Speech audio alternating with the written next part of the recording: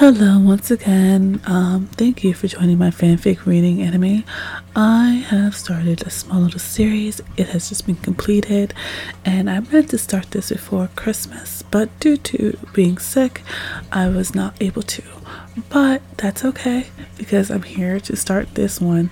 It is, of course, safe for work. Does have a little bit of an undertone, but I think it shouldn't be too much of a problem. So, whenever you're ready, you can sit back, relax, and I'll definitely have some notes at the end of this. I think this is going to be done by chapter, so this might be a little 6-part series. Once again, thank you, and I hope you enjoy. The Devil Within by the Hooligan P, Chapter 1, Not So Merry. Steam caresses your nose. The Christmas music coming from the decorated tree gives noise to an otherwise silent home. Your eyes stare blankly onto the golden ornaments, but your mind is so busy with memories to see what laid in front. Taking a sip of your peppermint tea, its heat and coolness warming your chest from that dull, methodical ache. You sigh deeply, feeling the hot breath leave your lips and dissipate into the air.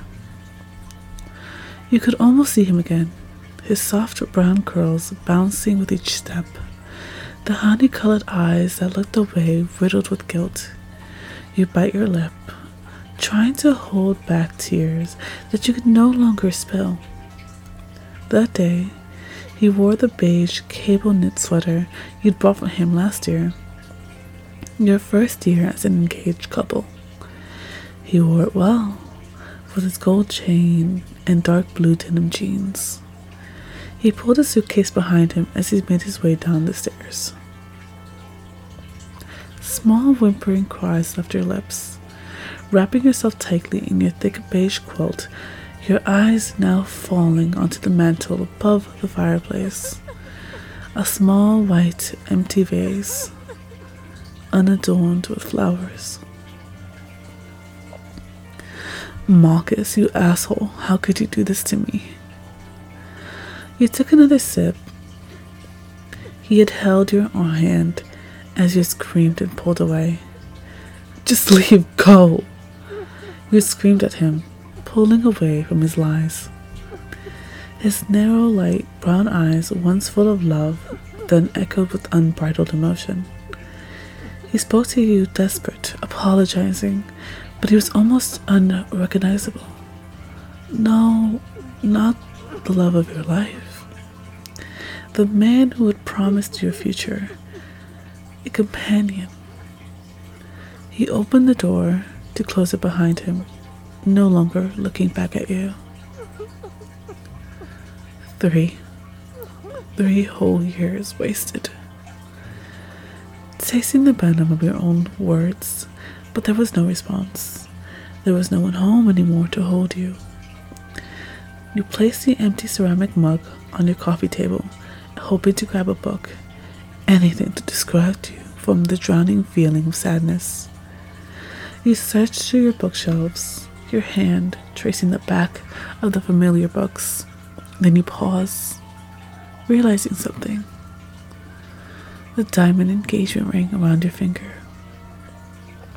It glittered and shines, a mocking reminder. Dropping on your knees, you covered your face with a book, trying to hold back your screams, your knuckles turning white from the pressure of your grip.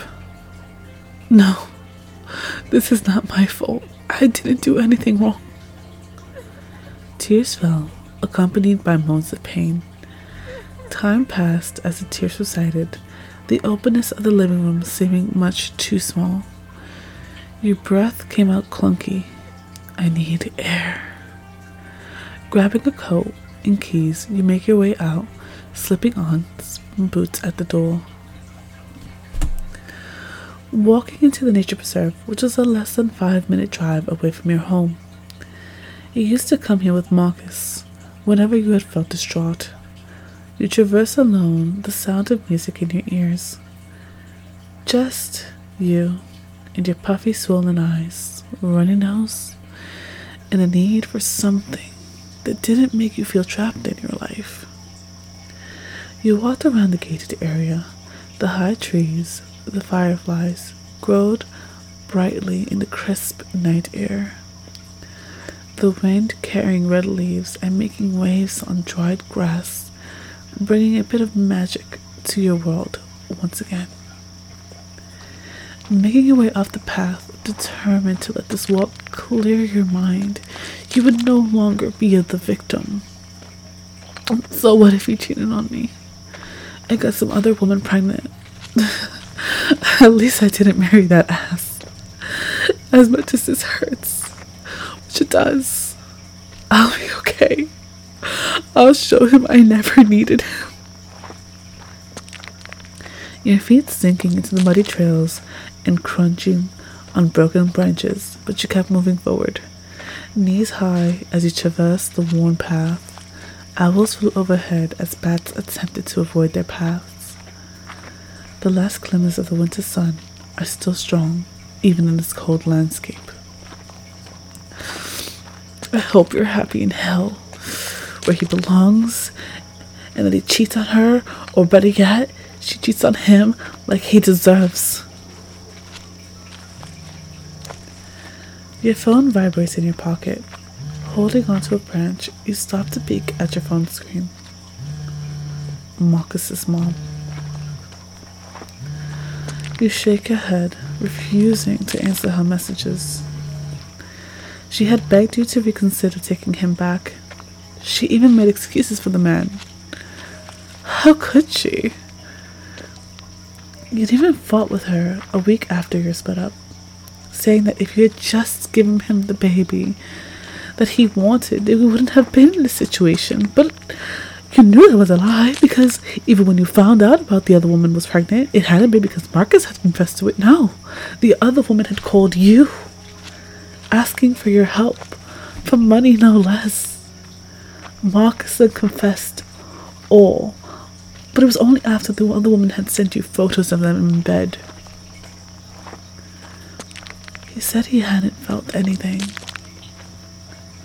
but she was already 5 months along, and he knew she was pregnant.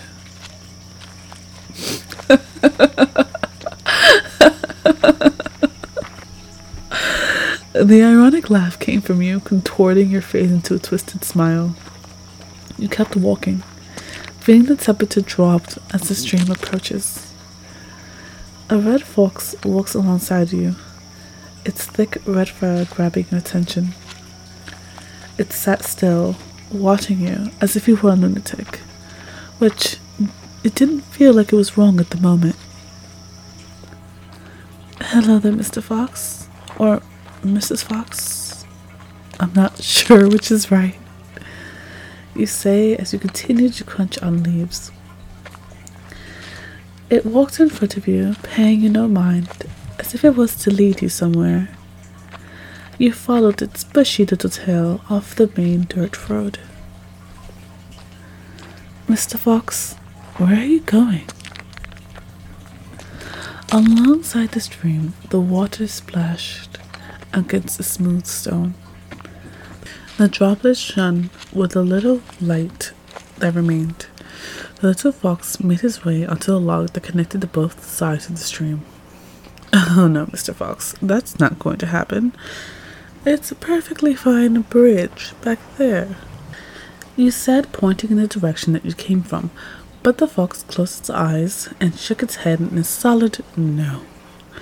You rolled your eyes, but what did you have to go home to but a home full of shit memories?